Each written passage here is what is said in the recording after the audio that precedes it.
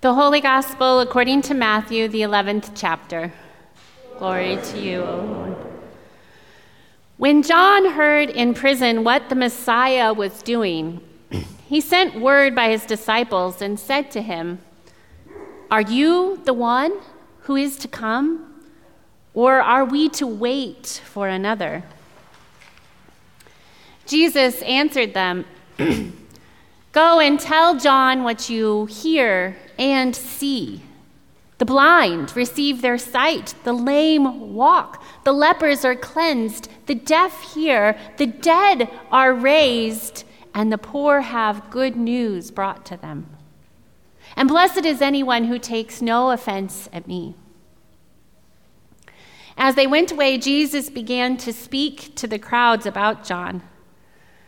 "What did you go out in the wilderness to look at? A reed shaken by the wind? What then did you go out to see? Someone dressed in soft robes? Look, those who wear soft robes are in royal palaces. What then did you go out to see? A prophet? Yes, I tell you, and more than a prophet.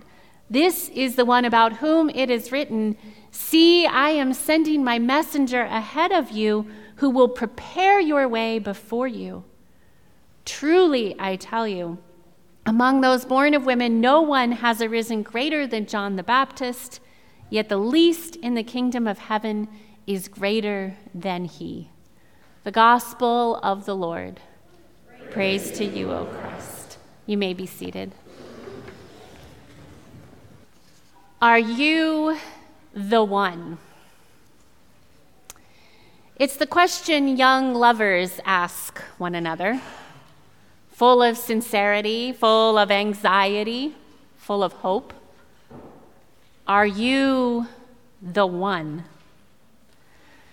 They ask it wishing they could already know the answer, wishing that they knew what it was supposed to feel like when they were with the right one, wishing that they knew how many disagreements were normal and which disagreement was one too many, wishing that they knew what life would look like in 10 or 25 or 50 years, wishing that they had a crystal ball to see what all would come to pass. Well, there's a couple in our church who act like newlyweds, even though they recently celebrated 56 years of wedded bliss. They go around holding hands from time to time, actually smiling at one another, sometimes finishing each other's sentences, and teasing one another in the sweetest of ways. They have one of the best senses of humor as a couple I've ever seen. They're pretty active here at church, so I know many of you know them. They are our dear Edna and Les Robbins. And I stand in awe of them for their magnificent marriage, for the love and devotion that they have for one another, for how in love they still seem after all these years. It's a beautiful thing to behold. Now, the crazy thing about Les and Edna that you may or may not know is that they got married after only 10 days of knowing one another. Only 10 days. Can you imagine? Having to decide, are you the one, based on 10 days of knowing each other. So I asked them this week, how did you know he was the one? How did you know she was the one? And they each had similar answers to each other. Edna said, "I just knew it was the right thing to do." And Les said, "I just knew it. There was no question." 56 years later, I suppose we can say it worked out. In our reading from Matthew's Gospel for today, John the Baptist feels a little less than this sure about his devotion to Jesus. Of course, to be gracious and fair to John, a lot of that might have to do with where he is currently residing when he asks this important question of Jesus, Are you the one? Because John, when he asks this question, is sitting in a prison cell, fearful for his life. And so John sends his disciples to Jesus with one gnawing concern. Are you the one? Are you the one who is to come, or are we to wait for another? And I think bound up in that question for John is my life's work in vain? Did I point the way to you and it was the wrong direction? Are you the one? Because life and the world look a whole lot different depending upon your perspective, don't they? Depending on where you find yourself located, whether geographically or emotionally or spiritually. John has just gone from wilderness risking freedom to the captivity of a jail cell in a large city.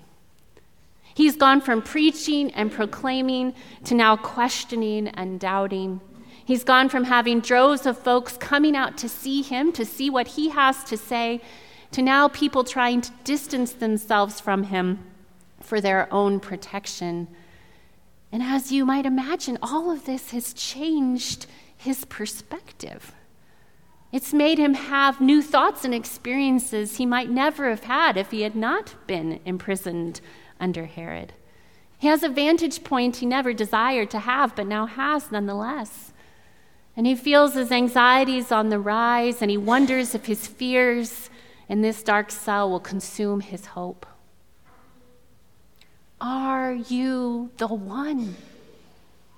It's an important question to ask of Jesus, and all of us as disciples must ask it at some point. It's critical to do so. Are you the one? Many biblical scholars and commentators throughout the years have chastised John the Baptist for his doubts in this moment. But truth be told, the question, are you the one, might reveal a deepening of faith just as much as it might reveal a doubting of the faith. Professor of preaching at Luther Seminary, Caroline Lewis, puts it this way. Does the question, are you the one, come from a place of speculation or a place of introspection? Does it come from a place of interrogation or from a place of true inquiry? Does it come from a place of disappointment, or does it come from a place of newly discovered revelation that perhaps God might not always match up with or meet our expectations, however hard that may be?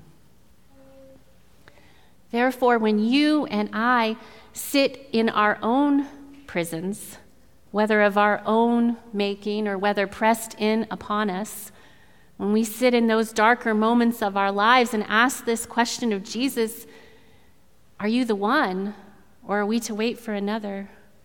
We too need to be gracious with ourselves, just as we are gracious with John the Baptist.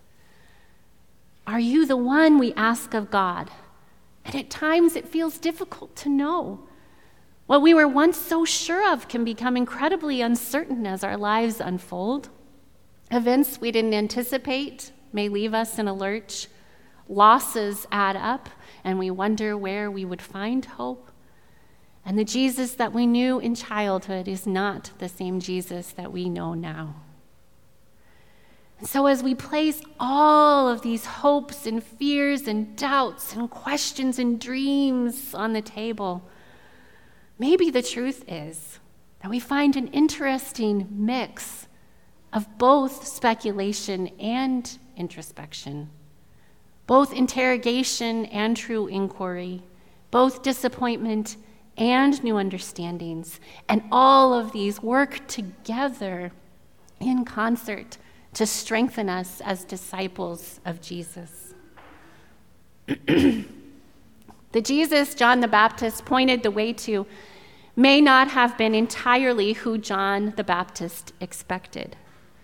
But despite an unjust imprisonment, John clung to the hope that he had found in Jesus. And Jesus' response to John's question, it tells us everything. Because first of all, it's important to note that Jesus doesn't chastise John for his doubts. And Jesus doesn't dismiss John's question. Instead, he says for John's disciples to return to John, reporting what they see and what they hear. And namely, it is this: those imprisoned by blindness receive their sight. Those imprisoned by lameness, they walk. Those imprisoned by leprosy are cleansed. Those imprisoned by deafness hear. Those imprisoned even by death are raised. And those imprisoned by poverty have good news brought to them.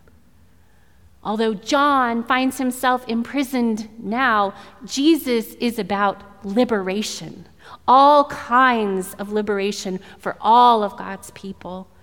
And Jesus has come to work everything toward the good, toward hope, toward light, toward freedom for John and for all God's children.